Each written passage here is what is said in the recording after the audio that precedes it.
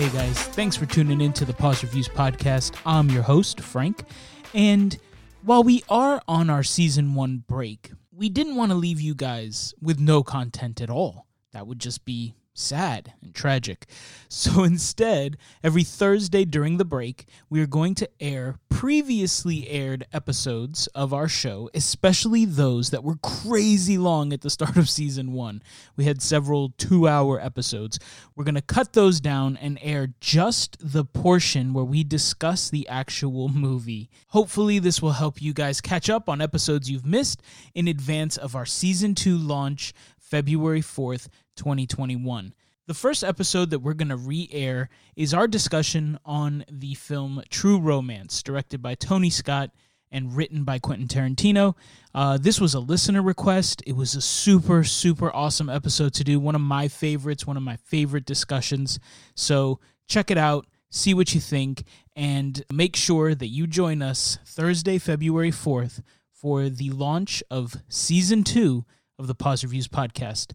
Thank you all so much, and enjoy the episode. This is a listener request that we watch True Romance from 1993. So, as always, first things first, spoilers, spoiler alert. This movie came out in 1993, guys. So, if you haven't taken the time in the last 27 years to watch this movie... Like me. Had you never seen this? I had never seen it. Oh my God, Tim. And I am super, super delighted that I have now seen it. I am so excited to have this episode now. I had no idea, dude. Yeah. I honestly didn't think much of it. And it came up on another call this week, and I mentioned it. And a friend of mine that I was chatting with, he was like, wait a minute, that's the Tarantino written one? And I was like, wait, what? And he was like, yeah, it's written by Tarantino and it's got X, Y, and Z in it. And I was like, oh, okay, hold up. This totally changes the game for me on this. So it totally makes sense of why this recommendation came in from who it did, my buddy Eric. I totally understand. This definitely seems like a movie that would be in his wheelhouse. And I am thrilled that I've now seen this movie. It is fascinating. So I remember... I was a teenager. I don't exactly remember when, but I got into a hard Tarantino kick. And I even got into the weeds. So there was a movie 4 Rooms where he directed and wrote one of the it's 4 sort of vignettes within this hotel, and he had done one of them. And so I remember having a conversation. I'm pretty sure it was Rico, and he was like, "Yeah, man, but what about True Romance?" I'm like, "True Romance? What's True? Dude, I thought I knew everything." And he's like, "Bro, Tarantino wrote True Romance. He just didn't direct it." And I was like, "Well, who directed it?" And it was Tony Scott. And I'm like, Tony Scott? Because that was the flip side of my coin in the 90s and early 2000s. I mean, Days of Thunder, Top Gun, Crimson Tide. Every movie I loved was Tony Scott. So of the Scott brothers, you got Tony Scott and Ridley Scott. Ridley Scott was your thinker. He was your deep dive. And Tony Scott was just to punch you in the face with exactly what you wanted, exactly when you wanted it. And so I was in, man. I watched this. I owned it. I think it was one of those that somehow I ended up not having it anymore. And it had been a long time since I had revisited this movie. So when I saw this come through, I was like, yes, we have to do this. We'll watch anything you guys ask us to. But this was one that I was super excited to watch. Okay, so again, spoiler alerts. And where can you watch this? The great news is the director's cut is actually available right now for free on Amazon Prime. It's with ads, but that's provided to you via IMDb TV, which is super awesome. It's uncut, it's unedited, but it's just spliced with ads. So you can check that out for free right now, today, tomorrow, whenever, yesterday, doesn't matter. This one is fantastic. What else? Okay, so we talked about released in 93, directed by Tony Scott, but written by Quentin Tarantino. If I'm not mistaken, I think this is actually one of the first, if not the first, screenplay he had ever written. This one came out the year after Reservoir Dogs and the year before or 2 years before Pulp Fiction. So this one's kind of sandwiched right in between his two, the two that really got him off the charts. But again, he did not direct this one, and he wrote this one first, which is interesting because you see a lot of him in it. Yeah, and it's fascinating to me that he, from what I have seen, he kind of had this and Reservoir Dogs like in his back pocket and was kind of like, well, I can't do both. And so depending on what you see, some people say like he threw both of them at Tony Scott and was like, you pick the one that you want to do and I'll do the other.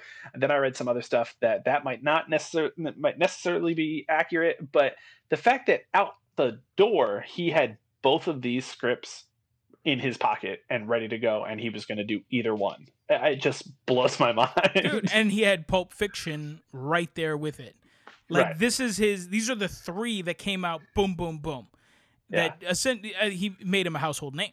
Like, this changed the course of filmmaking, of cinema, and obviously of his life. And the rest is history after this. Yeah.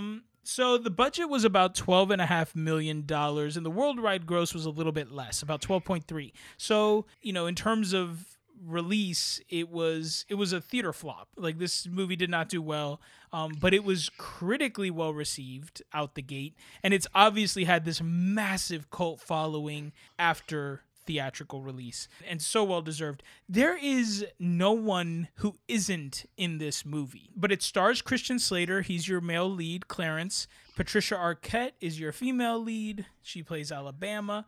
And then it's just a whole cast of characters. You got Dennis Hopper, Gary Oldman, Brad Pitt, Christopher Walken, Michael Rappaport, Saul Rubinek, James Gandolfini, Chris Penn, Tom Sizemore, Sam Jackson, Val Kilmer. I mean, the list goes on, people. You have literally seen everyone in this movie somewhere else. Yeah, fact.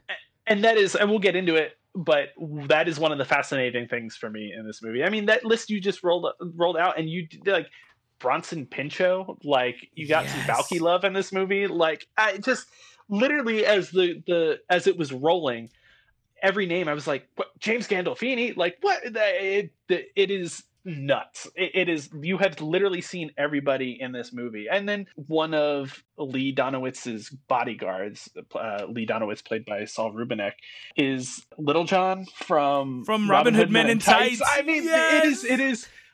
You have seen everyone in this movie somewhere else. It is unreal. The second I saw him, I was like, "Oh, just drop him in like the tub. He can't swim." Yeah. Right. So right.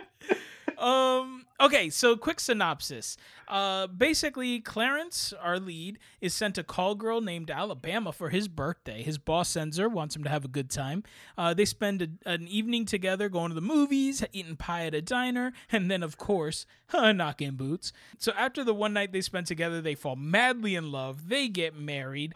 Clarence goes to her pimp's house to get her clothes and other odds and ends, as you do, ends up killing him and taking a suitcase thinking it's full of her clothes. It's not. It's full of a whole mess of cocaine that the pimp, named Drexel, stole from the mob. Oh, by the way, he's played by Gary Oldman. And then the two of them are now driving from Detroit to LA to try to sell this coke in one fell swoop so they can start their lives together while, of course, evading the mob and the police. Everyone's looking for them.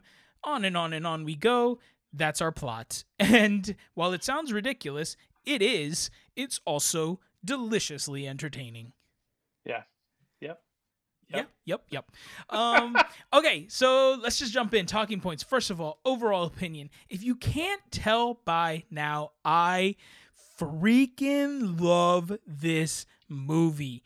I mean, it has I loved it when I first saw it. I love it today. It is so much fun. The camp and the ridiculous outlandishness somehow makes sense and works. The way it's shot, like the grittiness of Detroit, and it looks exactly and feels exactly as you would expect and you want it to look and feel. I mean, there's so many reasons why you should dislike this movie, and somehow all of those reasons and so many more that you can't quite put your finger on are exactly the reasons why you love this movie. It is so hard to, I don't know, like our leads, it's impossible to hate them. as cheesy and corny and ridiculous as they are, these caricatures of people, you want so badly to despise them, but you can't. This movie, like the leads, like everything about it, is so freaking charismatic and so endearing and so engaging.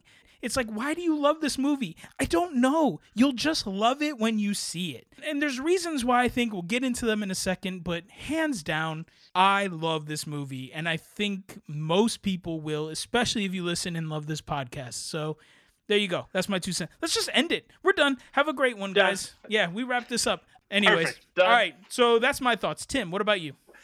I think a lot of what you just said, I think, is going to color a lot of things that I feel. The way I've been approaching a lot of this is watching the movie a Saturday night. We usually record a Sunday night. So trying to watch it like 24 hours and then just kind of marinating from there. Let it sit, you know, and then just kind of think about it in my own terms, and then do a little bit of research on it just to have some ammo. But I find this movie absolutely fascinating for reasons outside of the storyline. Almost immediately, it's like things just get turned up to 11. There's no gradual like introduction into this movie. Things are just like, we're going, this is happening, and you've got to be okay with it. And we'll get to it. I struggled with that for a little while, but after digesting and hearing some of your thoughts, I think I can come around to that. But some of the other fascinating stuff is just everything about this production and everything about this movie. You are looking at Hollywood at a nexus here. You have you have actors at the prime of their career, towards the end of their career, with Hopper and Christopher Walken, and then you have this next wave of stars with Brad Pitt and James Gandolfini still 3 years away from The Sopranos, and even just the handoff between Scott and Tarantino. It's like this magical passing of the baton movie where you're just seeing this changing of the guard happening within this movie, and you probably don't notice it at the time, right? Because you don't know what Brad Pitt's going to end up doing, or what James Gandolfini's going to end up doing, or even what Tarantino's going to do. But watching it now, you're like, holy crap, what is happening in this movie is outstandingly unique. I don't know that have seen something like this where it's just greatness being handed off to greatness. It's fascinating. And I think that puts this in another echelon for appreciation, because it's one era of Hollywood handing off to another era of Hollywood. And even the storyline, it's this blending of old Hollywood into new Hollywood to some degree. It's just as an entity, it is super fascinating, and it's so much fun. I completely agree. I think that segues well into just sort of jumping into some general thoughts, and then, like always, we'll talk about the bad, and then some of the really big highlights, and then we'll kind of wrap this up. So, like we said 100 times, this movie is written by Tarantino, directed by Tony Scott, and I think this is exactly reason number one why this movie sits so high on my list. This movie stands apart so much from Tarantino's other canon because I feel like it's the perfect marriage between director and writer, and each one of them in their proper place. A lot of people say this, and I do agree to a point. This movie very much feels like a Tarantino movie. It's, as the writer, you very much hear his voice. You see it play out on camera. It just jumps from page to screen. His influence is so evident and so clearly needed. He's a master. There are so few people who can do dialogue the way Tarantino does, and write a character the way he does, and do that development of that character the way that he does. And you kind of see that here, and you definitely need that here.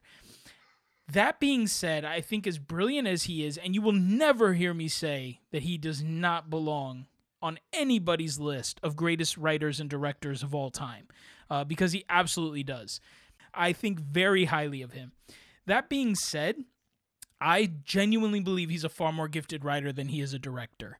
And I think him directing his movies can sometimes be his downfall and the downfall of a movie. His quirkiness and jitteriness and all this stuff, while it leads to really great characters, I don't think always leads to great movies. I think his scores, his music are overpowering and distracting from stories more often than not.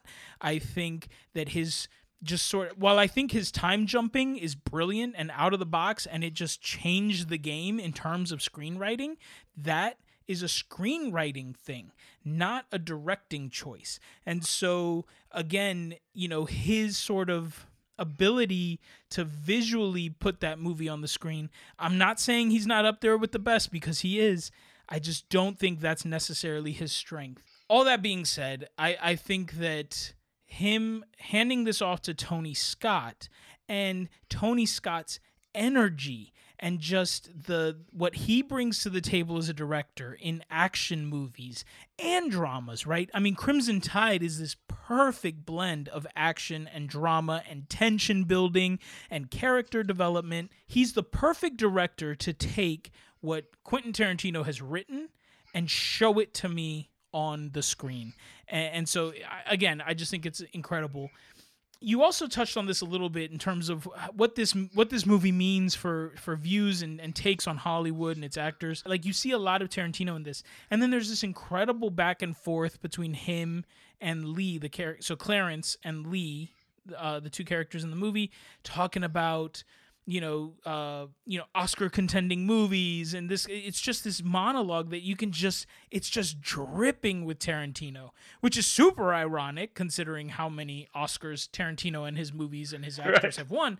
But, that being said, again, it's top to bottom. It's just this beautiful marriage.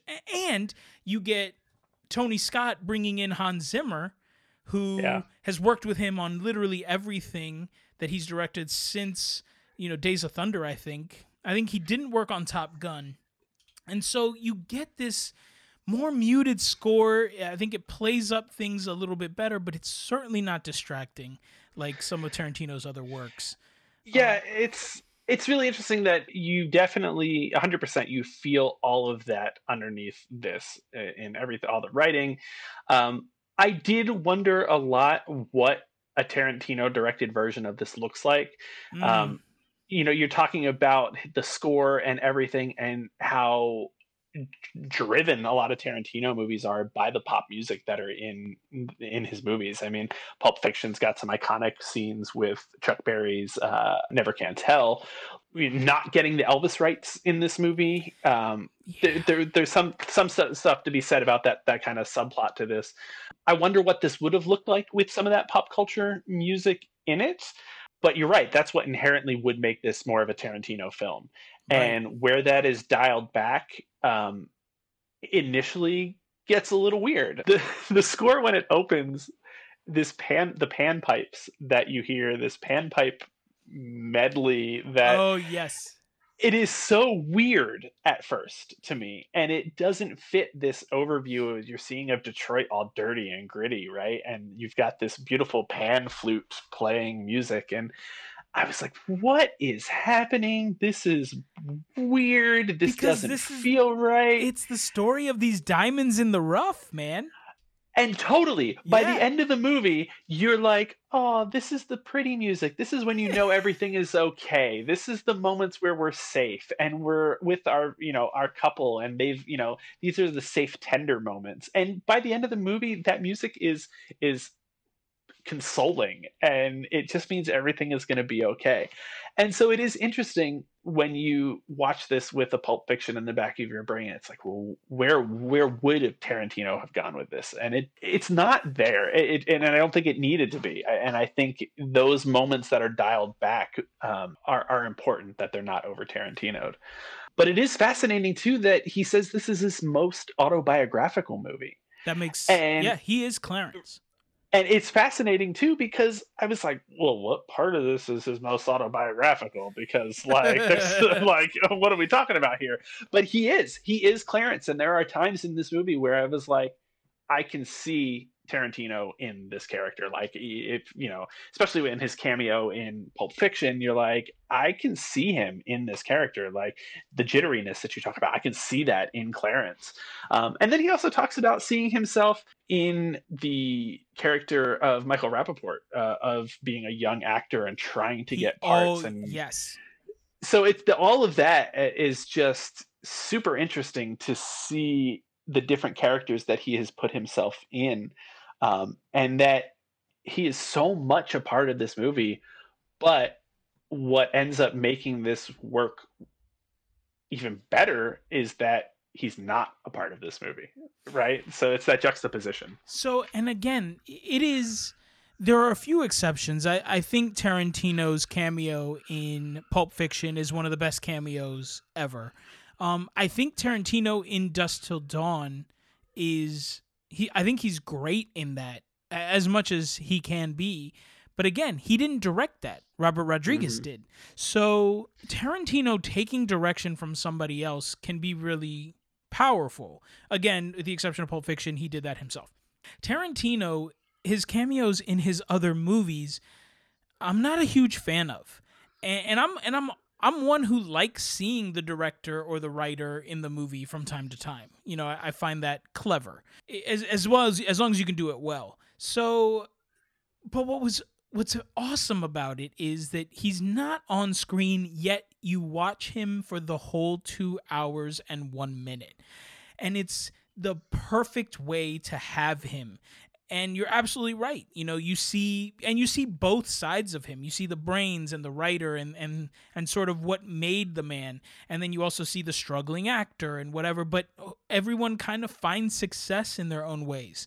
And so it's incredible. It's incredibly well done. And it's a huge testament to his writing ability. And it makes it all the more powerful because you can see him in it. Hans Zimmer and his score, and you were talking about the pipes. Yeah. He has this amazing talent for creating these theme songs for your characters and for each person. We open up with Christian Slater as Clarence, sitting in this dingy, gross bar, talking to what I would assume is another lady of the night, and she is just gross looking, and it's just like, it's so down, but he is so upbeat, he's so positive, he's so loving, right? Like, or rather like endearing, and so he's just completely out of sort in that he's just a rose in crap, you know what I mean? Yeah. And Alabama is the exact same, especially when we go to her pimp Drexel's house with Clarence, and all the other women in there are just run down and nasty, and he's gross, and the house is crazy. But here she is, this chipper, upbeat, like giggling, nothing gets her down. We know she's only been at it for about 4 days, but you would feel like those 4 days would have destroyed anybody else. Like, all of their light would be gone. And she is just, you cannot snuff her out. And so that little pan flute thing is perfect when I'm looking at this grunginess, but I'm supposed to be following them, and they're my little bunnies, kind of bringing me through the poo. I think that's an absolute great way to describe them, and makes me really appreciate that scoring even more, because that's Hans Zimmer, baby. Because part of it, what was really bothering me for a while, is that Clarence and Alabama just go with it. They just get in so deep, so quick. And like you said, she's been on this job for 4 days, and she has no qualms about her newly married husband of 4 hours going out and killing her old pimp. She's like, yeah, sure, that's even sexier now that you've done that. She looks upset, and then she says, that's the most romantic thing anyone's ever done, and just starts macking him. Right. And Clarence's thought is like, yeah, I'm going to go kill this guy because my wife of 4 hours was pimped out for him by 4 days. Like, it's just this hyper innocence of them is so out of place that it feels so weird. You're like, did I miss something? How are we just suddenly okay with Clarence just offing this guy? Like, is there some secret past of his that we don't know about? That he's just going to go off and murder? Like, that's it. Got to murder this guy. And really threw me for a while. Even her coming out to him at the beginning, it's like, I have to tell you, we didn't meet by chance. I was paid to spend the night with you. And he was like, yeah, that's cool. I figured as much. Yeah, he was like, I had a blast. Yeah, thanks. Just rolls with it. And that just sets up everything else that comes after it, because nothing is off the table for the rest of this movie. You cannot predict the rest of this movie because the characters don't react any single way that you expect a normal person to act. Yep. And it is just tied all back to that music, because if you watch their actions with that music playing in their heads, everything makes more sense to their actions. They're just rolling with it because they are happy-go-lucky. They are in love with each other, and the world makes perfect sense to them. Everything they're doing falls in line after that. Let's not get it twisted. These people, and it's, again, it just speaks highly to the writing, to the score, to the direction, to everything. Our two leads are losers. They are trashy. But the music and the way that they play the acting, my God, the acting. This is Christian Slater at his best. You will not find him better. He's not better later. He's not better before. This is the height of Christian Slater, with the exception maybe of Interview with the Vampire, in which he had about 10 seconds of screen time. That's the only other way you want Christian Slater in your life. And so, but in this movie, he's perfection. Don't get it twisted. They are garbage. They are losers. Yeah. They slaughter people. He murders 2 people at the pimp house. And we do get a little bit of exposition, right? When the dad, the former cop, they do talk to Dennis Hopper plays his father, and they talk to him, and he's like, oh, the more I talk to my buddies, this guy was awful. Like, it's a good thing you killed him. So that's supposed to make us feel a little bit better. But and Alabama kills a mobster and that kind of. So, you're kind of going through the motions and you're like, okay, these people, they're killing bad people, right? We can justify that in our minds. But then Alabama straight up murders a cop, and say what you will. But the truth is, these people are selling tons and tons of coke to a bunch of cokehead movie producers. The cops are just doing their job. And yeah, the cops come in blasting, but everything sort of jumps off and it makes sense. And there's mobsters there. And then she straight up murders a cop. But we don't care. We're like, we love you, Alabama, because the way she acts and the way Patricia Arquette acts this role and the way the music plays and everything else, it just makes everything okay. This movie fires on all cylinders. And that's exactly kind of what I was saying is, there's so many reasons why you shouldn't like it or why you shouldn't like these characters. But something triggers and you do. And at the end, honestly, this movie ends and you're like, what just happened? Like, why do I love this so much? And it's crazy. Like, okay. All that being said, there is some bad. Let's talk a little bit about the bad. Okay? Sure. I have a few notes here. Number 1. And it was difficult, but here's one. So it's dated, yes, right? When you watch this movie, it very much feels like an early 90s movie. It's super campy. There's not much you can do about the former, but what's funny, and this kind of speaks again to sort of how everything's okay, the campiness and all that, it just makes sense. Right? These 2 characters, you talked a bit about how they're just all in. That first scene, right? So they go on their little date, they have sex, he wakes up, she's not there, you fully expect she's gone, whatever. She's just crawled out the fire escape, she's hanging out, and just professes her love for him.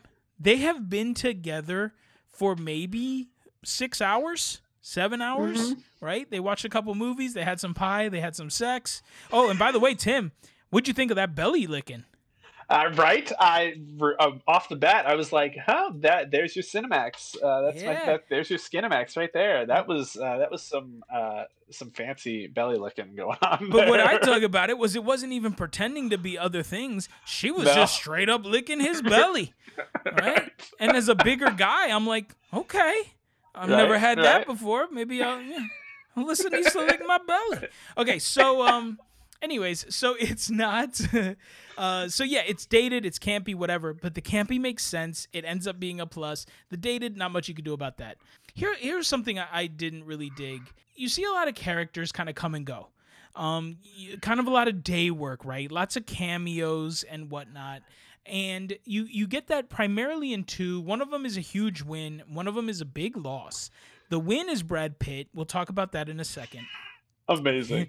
The loss is Christopher Walken, right? So there is a critically renowned scene. It's even got a name. It's called the Sicilian scene. And this is a huge dialogue / monologue by Dennis Hopper between him and Christopher Walken. So Dennis Hopper gives this whole speech to Christopher Walken. Christopher Walken plays sort of the number 2 of this mob family. He's like the consigliere, or like I forget what he calls himself, but he's kind of the right hand, right? And of this mob boss. So he comes in flanked with all his little mobster cronies, and they're pressing Dennis Hopper for information about where his son Clarence has gone with their coke. And he's trying to be intimidating, trying to be threatening. Dennis Hopper's not budging. And then he gives this whole speech about where Sicilians come from. So a couple of cons for this one.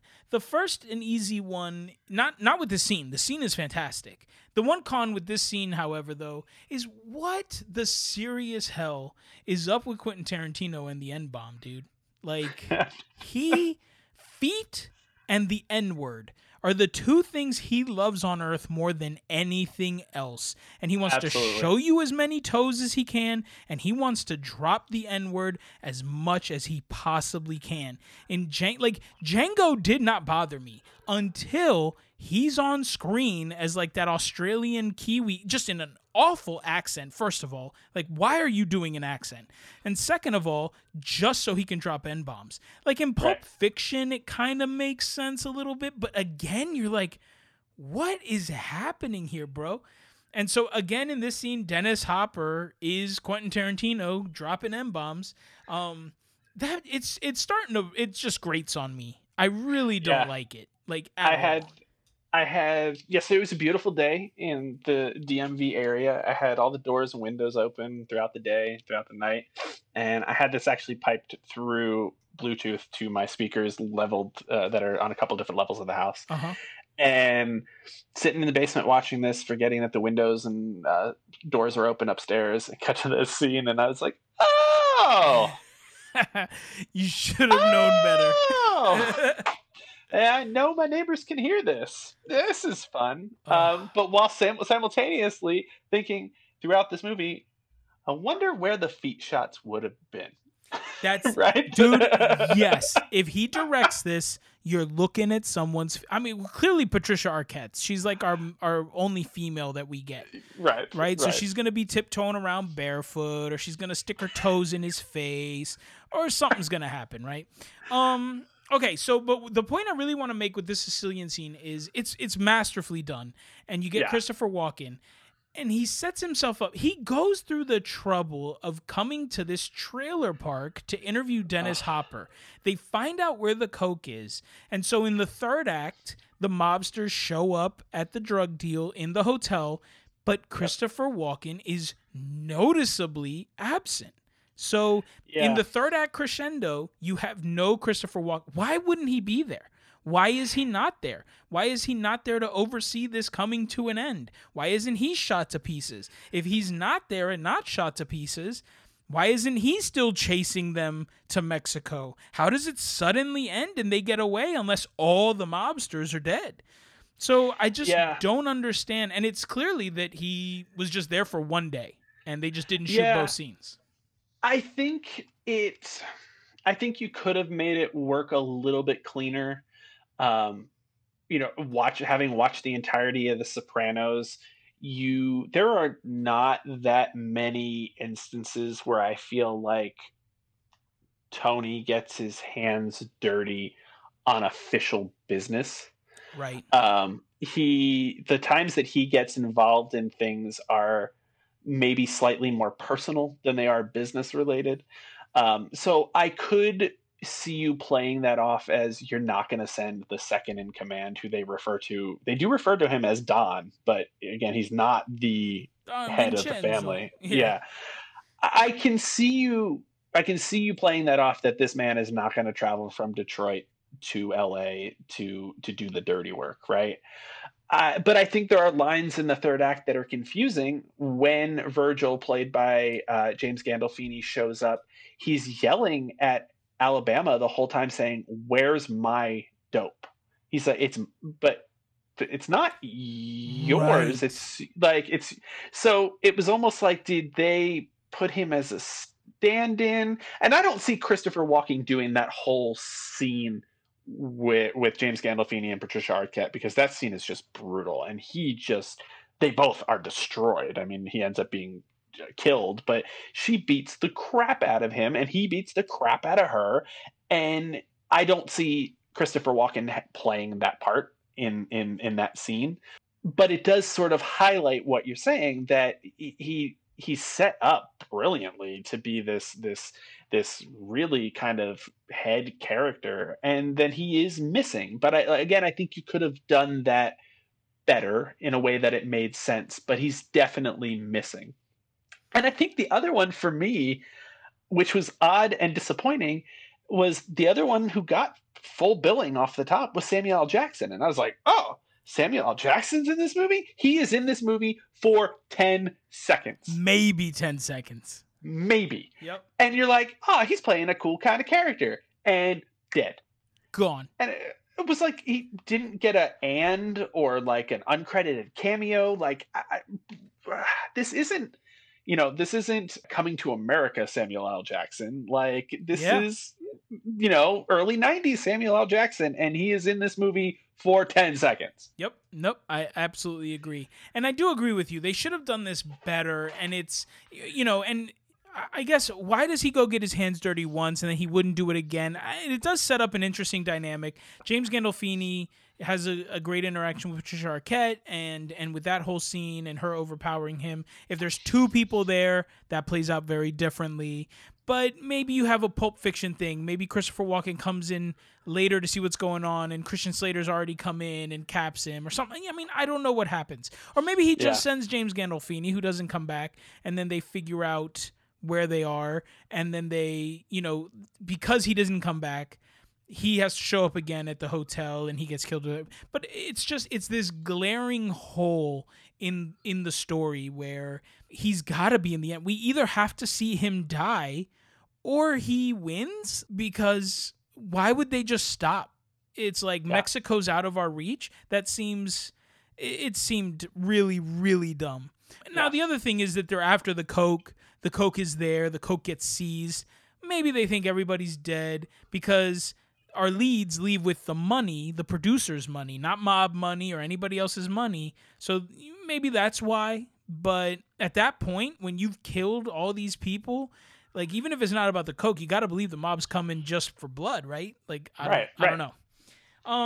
So that was a weak point for me when he just doesn't show up again. The next is the Mentor. So Val Kilmer plays a character called the Mentor. And this is troublesome for two reasons. You tapped on one, Tim. They don't have the rights to Elvis, and they don't have the rights to his music. And so Val Kilmer obviously plays Elvis. He talks like him. He's in this gold onesie, the whole deal. You don't see his face. You only see certain things. And he's called the Mentor. And he's a manifestation of Clarence's subconscious that visits him in bathrooms and tells him to go kill pimps and do other things. This is a part of the story I don't like. I feel like it's never really explained. It comes in twice at random, and it just feels out of sorts. So that is a huge part I don't like. Yeah, we open the movie in that dive bar. We're talking to this vaguely Marilyn Monroe-esque possible lady of the night, as you mentioned. Right. And Clarence is waxing poetic about the king, and it plays it up like Elvis is gonna have more of an impact on this story. and that's where I think I'm coming from, where I'm like, well, it would have been interesting to see. I know they wanted to use one of his songs in the opening credits and things like that. So would that have meant something more? There needed to be more of it, I guess, or you just don't do it. That's And exactly what I was going to say. Exactly yeah, we've seen it done. I mean, Dexter is visited by the ghost of his father, and yeah, sort of it kind of keeps him on his path. There's a great movie. A lot of people don't like it. I liked it a lot. It's Kevin Costner. It's called Mr. Brooks, where he plays a serial killer, and it's John William Hurt. I don't remember. So, the person who kind of plays Hibbs' subconscious visits him throughout the movie. People are visited by these manifestations throughout the movie. And that's exactly why this is off-putting. Because either Elvis talks him through, or sorry, the mentor talks him through every step of this process. We see him in the yes. backseat of the car. We see him helping him make the decision. There's a moment where he's like, he gets in the elevator with Oh yeah, Bronson Pinchot. Bronson, yeah. So he gets in the elevator with him, and he pulls out this gun, and he starts just berating him to be like, oh, I had to be sure that it wasn't a setup.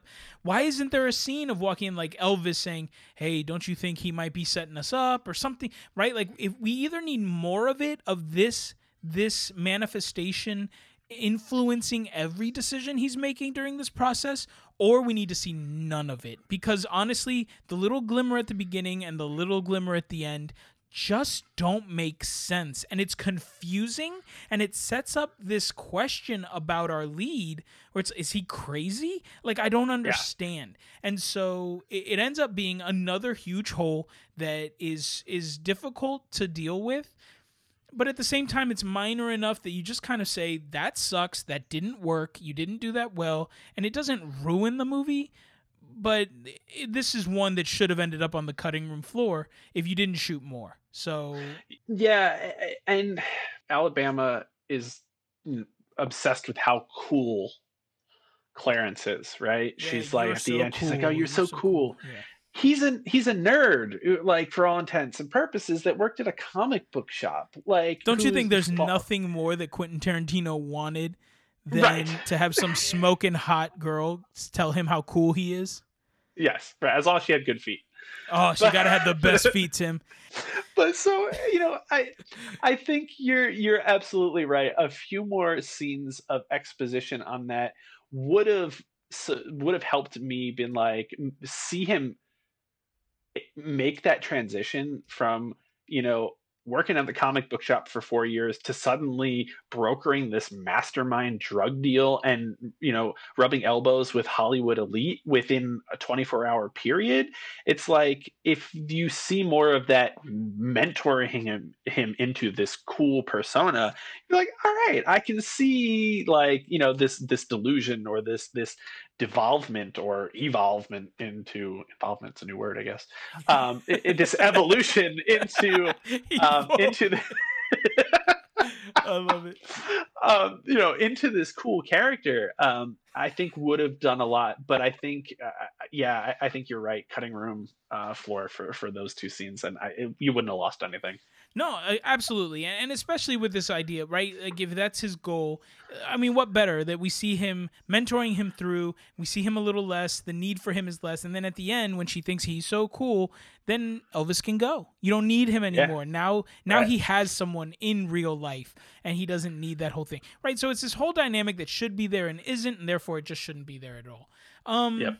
Okay, the last two quick things is, number one, the kiss between Dennis Hopper and Patricia Arquette after they meet for the first time is awful. I hated everything about it. There's even so Christian Slater's talking to his dad, and he's like, oh, she's such a peach. She even tastes like peaches. And he's like, you're an idiot. You shouldn't be married, blah, blah, blah. Then when Christian Slater and Patricia Arquette are leaving the trailer, she goes to kiss her father-in-law goodbye, and just straight open mouth tongue licks him. And he's like, And then Christian Slater's reaction is like, hey guys, cut that out, you guys.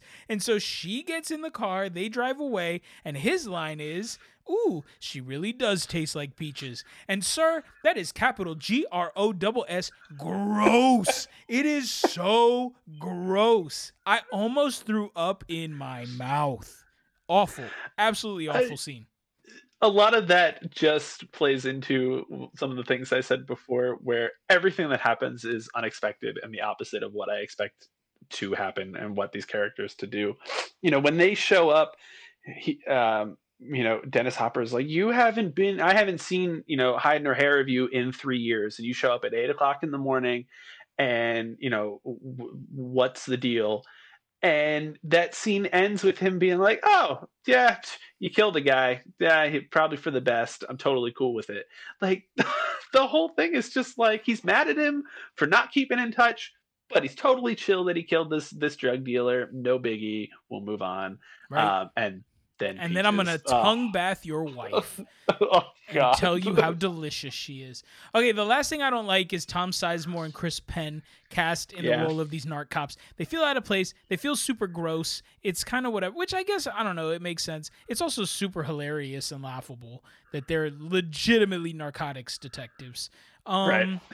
And obviously not funny on purpose. But every moment that I saw them on screen, I found that to be painful. I would have rather had anybody else just fill it with no names. I did not enjoy them in this movie, but whatever. That goes sort of back to a thought that we had in It, where you have funny actors available to you and you realize like, oh, we need them to be kind of goofy. And I wasn't really sad when Penn got it. It's just kind of like, when either one of them. Yeah. I'm just like, he's like, this is for my partner. And I'm like, no, I'm kind of rooting for the mobsters here because y'all are and terrible. Apparently Patricia Arquette, she's the one that kills him. All right, so the good. We'll try to tear through this as quickly as we can, but man, so much here to dive into. There's so much good. Number 1, Gary Oldman. He is an absolute movie stealer. His portrayal of Drexel the Pimp was awesome to watch. Yep. And I was genuinely sad that he eats it so early, but at least we get some really great time with him. This man is unlike any other actor. He is a freaking chameleon. He is unrecognizable. When you see him in this movie, he is unrecognizable. And you see it pretty much right away. But at the same time, you're like, this is Gary Oldman? This is the greatest actor of our time, Gary Oldman playing this role? It's insane. I loved everything about it. And Alabama's quote about him just perfectly sums it up. Clarence asks, is he black? And she goes, he thinks he is. He thinks he is, yes. And he was just brilliant. Everything about swinging that lamp back and forth. What was the point in swinging the lamp back and forth? But it was just, you couldn't take your eyes off of it. You're like, what is the dead eye? Everything about his character was brilliant. And I loved him.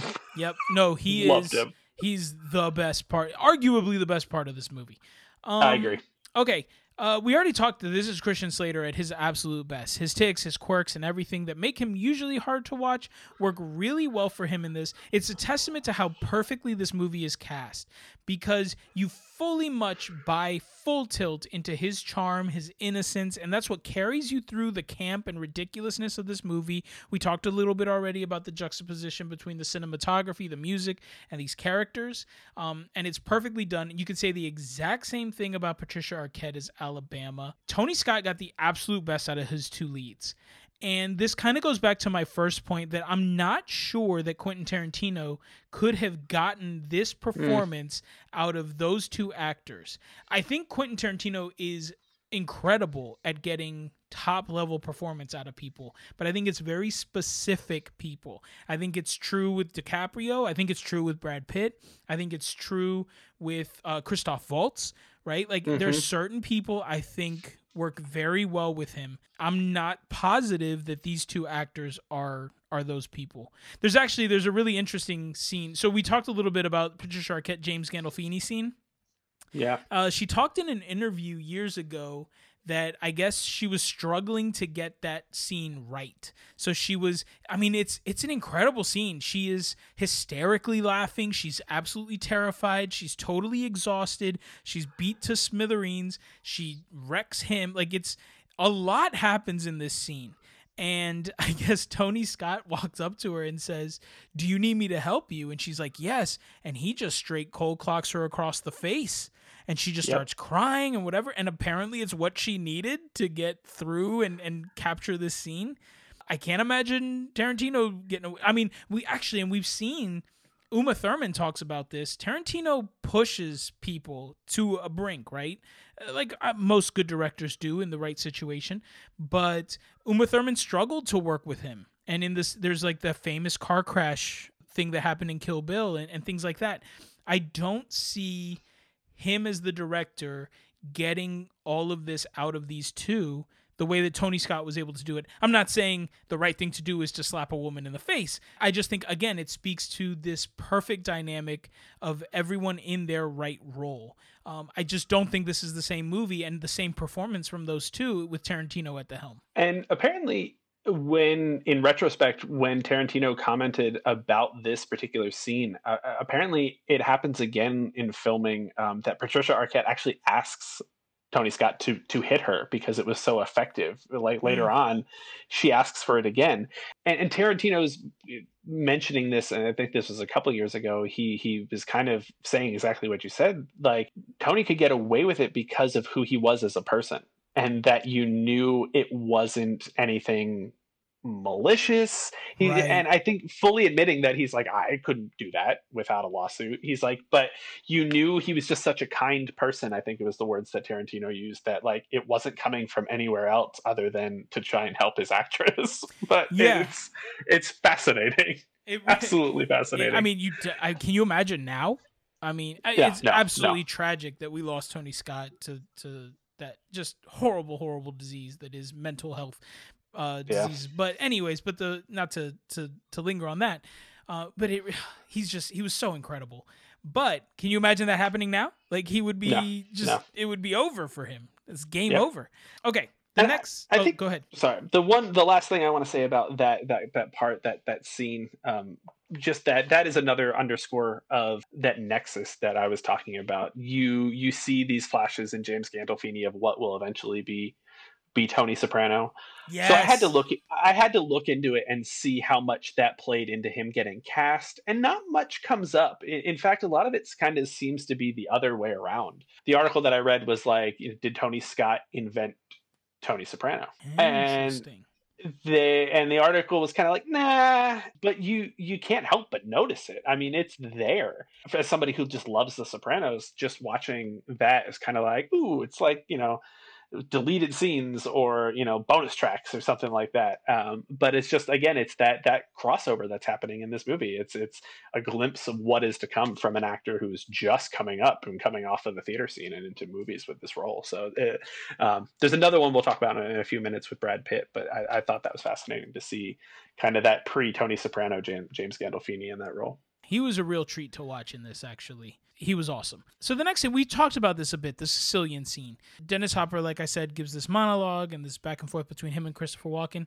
But I just wanted to say one more thing, that I am not a Dennis Hopper fan. And I know that I'm probably in the minority with that, but just Waterworld still sits way too heavy in my memories. And just, there's a lot of things. I think he's a major overactor, or was, unfortunately. But in this movie, we already talked about ways that he just full Dennis Hoppered me and made me feel super gross. But but this scene is different. And again, we see this movie pulling the best out of everybody in it.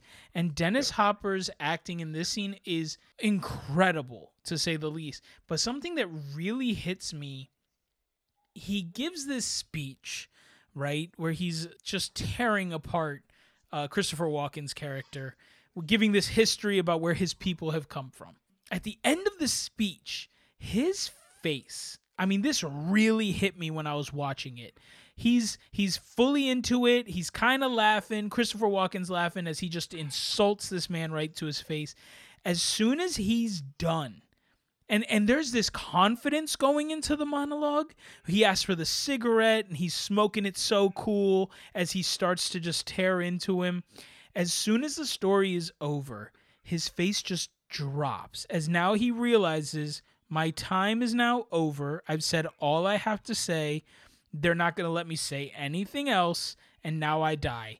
And he knows it, and it's this look of resignation, but also fear and sadness, and like he just got reunited with his kid, and it's so much goes into this face. And I was like, good God, are you actually a good actor? Like, it was otherworldly. He knew he wasn't getting out of that. He was going to die. We knew that. They weren't going to roll up there as deep as they did and walk out of there with this guy. I mean, he lied to them off the bat. He knows, Christopher Walken knows he's been lied to. He's not leaving. He's not leaving this trailer. And he knows he can't fight them. He's not going to fight these 4 or 5 guys. So he gives it his best shot with his tongue. And you're right. The moment he is done, and he's got nothing else to say. He is spent. He has left it all right there. And there's nothing more he can do. But he got in one last parting jab the best way that he could. And that was the only way that he could. Yep, you're absolutely only way right. that he could. Yep. Okay, last thing. Brad Pitt as Floyd, Michael Rappaport's pothead of a roommate. First of all, is Brad Pitt even acting in this movie? Like, I feel like this is Brad Pitt. Like, Brad Pitt showed up as Brad Pitt and was like, film me, bro. And it was magic to watch. He is a Brilliant scene stealer. And he's giving all the mobsters all the information. He lives through all of it because he's just so dumb and innocent. You know, and so stoned, so blazed. So James Gandolfini comes to the apartment looking for Clarence and comes across Floyd. He's like, "Are they here? Do you know where they are?" "Oh yeah, man. They're at this hotel." "How do you know?" He's like, "Because they said they were leaving and going to this hotel." and there's a scene where all the mobsters come back, which again, you're missing Christopher Walken. It makes no sense. But all the mobsters come back still looking for him, and now they're at a different hotel, and he's made a bong out of a honey bear. It's so great. And when he's like, "Hey man, you guys want to hit this bong?" And he's just holding this honey bear, plastic honey bear bottle. It's so good. And he's desperately trying to give them directions. They're like, "Well, how do we get to the ambassador?" And he's like, "You just..." just drive down a ways until you make a left. And like, you can tell that somewhere in his brain there is an urgency because he somewhere deep down understands that these guys aren't messing around. Right. And he is just tripping all over his stoned self to try and get them out, but he can't. Yeah. And the last point about this kind of interesting juxtaposition in this movie is Judd Apatow cites this as the whole inspiration for Pineapple Express. Really? This character, he said, "I wanted to write a movie about this character getting out in the world and being chased by bad guys." I did not know. That is fascinating. Totally. So Pineapple Express is kind of exploring this character of Floyd more fully, apparently. So Brad Pitt was actually supposed to be cast as one of the lead characters. Now, interesting. I don't know if that's necessarily Clarence or maybe it's Elliot or one of these other kind of bigger roles, right? With a little bit more screen time. They just couldn't, he was filming something else. They couldn't make the timing work and they couldn't make the schedules work. So, but he wanted so desperately to be in this movie that he agreed to fly himself out for one day to just shoot the Floyd scenes.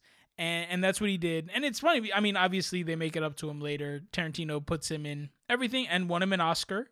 Anyways, but he wanted so bad to be in this that he went and did that. And he ends up being one of the absolute favorites of the movie. And Totally. anyways, so okay, let's bring this to a close. I have a final question. So we kind of did this last week.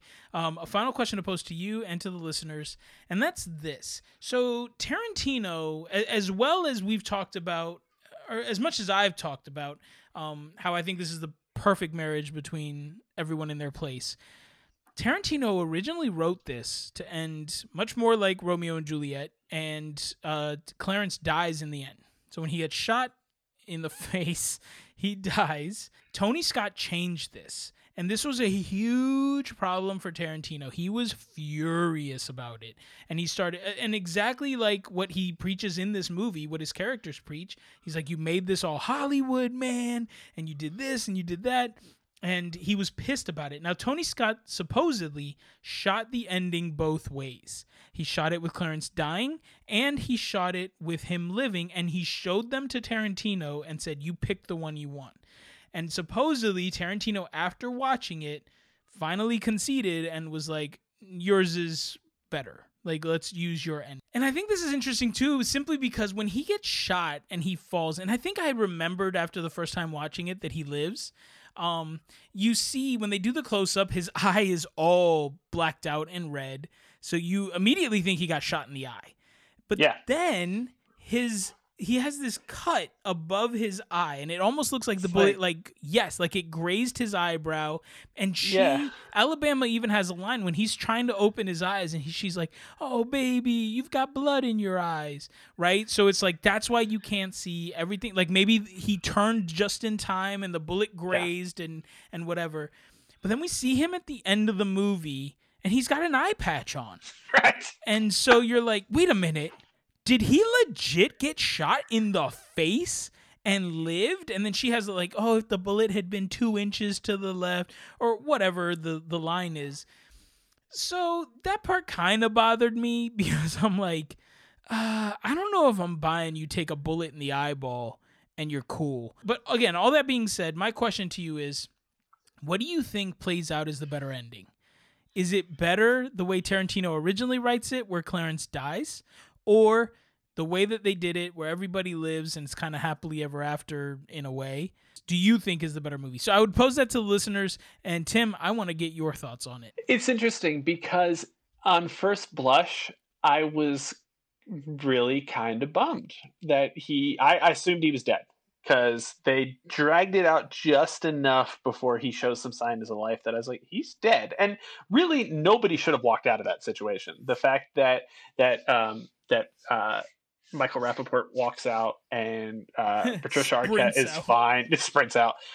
Everybody else is dead. By the end of that scene, everyone is dead. There's nobody alive. And it made sense that he wasn't going to make it. Right. But that's not how you want this story to end. You're rooting for these wackos. Like after you accept their initial let's just roll with this, you want to see them succeed and you want to see them go through with it. So I think I like it the way it is. Reading into this afterwards, Tarantino really says that autobiographically he refers to it as it was real punk rock to kill that character because it was him. And so he feels like autobiographically that was the right thing to do. But in this story that Tony Scott is telling about these lovers, it is not the right ending for the movie in the way that this was made. What I find even more incredibly interesting is that the original screenplay was written much more in the vein of Reservoir Dogs and Pulp Fiction, where it was nonlinear. And yes. I had that thought halfway through. I was like, I wonder what this movie would look like nonlinear. And then, sure enough, it was written nonlinear. And I wonder what that would have looked like. I don't know that it would have been the best for this movie. I don't know. I feel like maybe that would have. I feel like we would have known that they either both lived or that Clarence is dead prior to anything actually have happened. I feel like maybe Alabama's voiceover would have been, more of a. We know how this ends, and we're going to tell you how we get there, sort of thing throughout the nonlinear narrative. But I think you want to see them alive in the end. You feel good about, these two characters just go on with their lives now. They got their money and they're going to go live off of their 200 grand and have their little Elvis baby and be good with it. I agree. And I do think, again, this movie was better served with Tony Scott at the helm, making this a linear movie, a more traditional storytelling experience. And I do agree with you. In the end, I think them living does make the most sense, although they should have cleaned up sort of that scene a little bit. There is a part of me that kind of wants the Tarantino ending, but I think this is coming a year after Reservoir Dogs, where we just watched everybody eat it in the bathroom. You know what I'm saying? So it's like I don't need that every single time, which I feel is how this would have felt. And exactly like you said, by the time we get to the end, we want to see these people be okay. And it just feels good and it feels right. And yes, that's kind of sellout-y or whatever you want to call it, but it's what we want, man. Like, that's what we're coming here to see. And you just, to take that all away and make it too Romeo and Juliet would have, I think, sit a little bit too heavy. And this would have been a completely different movie, obviously, and a totally different experience. Okay, so let's end this. Tim, number 1, do you recommend it? Number 2, what's your rating? Yeah, absolutely. I think if you go into it after listening to this, sorry about the spoilers if you're going to do that, but I apologize for nothing, you monsters. I think once you accept that the camp and that this is a 90s movie, we've talked off air a little bit about the original Bad Boys. There's just a hue and a colorization to these 90s action movies that gratuitous over the top violence that's almost comical violence in a way. It's not very realistic. Right. Once you accept that is part of what makes this movie, it's one of those things that, like you said, it's one of those things like you feel like that's a reason you shouldn't like it, but you just do. It's great. It's really fun, and it is a fun exercise in being one of the only example of a Tarantino movie not directed by Tarantino, and just to see that is fascinating. It's just. And then couple it with everything I've said about the actors and the cast, the veritable who's who of popular then, popular now. It is just an all-star making for a movie at that time. It's just the past and the present. I absolutely watch it. I'll watch it again for sure. I'll go 7 out of 10. Yeah.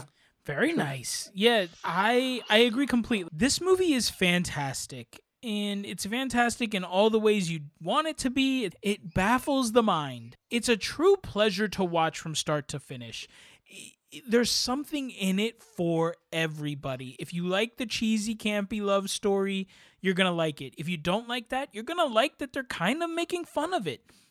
It's got the blood, and it's got the mobsters. It's got narc cops. It's got drugs. It's got Hollywood and odes to Hollywood. It's got bashing Hollywood. It's got comics. It's got a sex scene. It's got it all, right? And so, but more than anything, it has incredible writing. It has brilliant acting. It has beautiful cinematography. It has incredible direction. And we talked about this man, Tony Scott, just getting every drop out of every person. It has every cameo you can imagine. And it seems like everyone genuinely wants to be there, because they're just bringing A game. Yes, it's camp. Yes, it's 90s. Some of the cuts and the edits are a little bit jaggedy and weird. Like all of a sudden you end up at a phone booth and then you're back in a car and whatever. But you forgive all of that because it just kind of makes sense. And like I said, you don't know always why you forgive it, but you do. And it's got the ending that you like, and everybody's happy and everything's great in the end. And it's great. It's freaking great. It's free right now on Prime Video, so 100% it's worth watching for free. You can also buy it for $12.99. I'm going to be real honest with you. This is a huge recommendation from me for purchase. If you like Tarantino movies, I would recommend it. If you love 90s movies, you should buy it. You're going to revisit it. You're going to tell people about it. It's a great movie. I highly recommend it. I give it an 8 out of 10. and I think arguably it's among one of his best written movies. Absolutely. Yep, no question. I mean, I simply want to watch it again just for those characters that did not get enough screen time. Yeah. I mean, that's the bottom line. I'm telling you, Gary Oldman, he's an absolute game changer for me. Absolutely.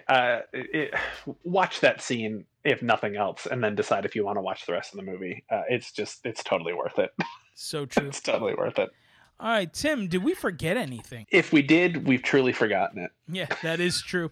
Guys, thank you so much for listening. As always, hit us on Facebook, Instagram, Twitter. We are at Paused Reviews with an S at the end. It is plural. Send us messages, recommendations, questions, whatever. We want to talk about it. We want to get into this dialogue with you guys. It's why we do what we do. What else, man? That's about it. Keep listening. Keep enjoying. Tell your friends. Tell your family. And we'll be back next week with another episode. We're going to be talking For Love of the Game with Kevin Costner. Yeah. A little date night movie with scratching a little bit of the itch that you have for some baseball. 53 days without baseball. We'll see you next week, guys. Thanks for listening. As always, I'm your boy, Frank. This is Tim. And we'll catch you on the next one. See ya. Peace.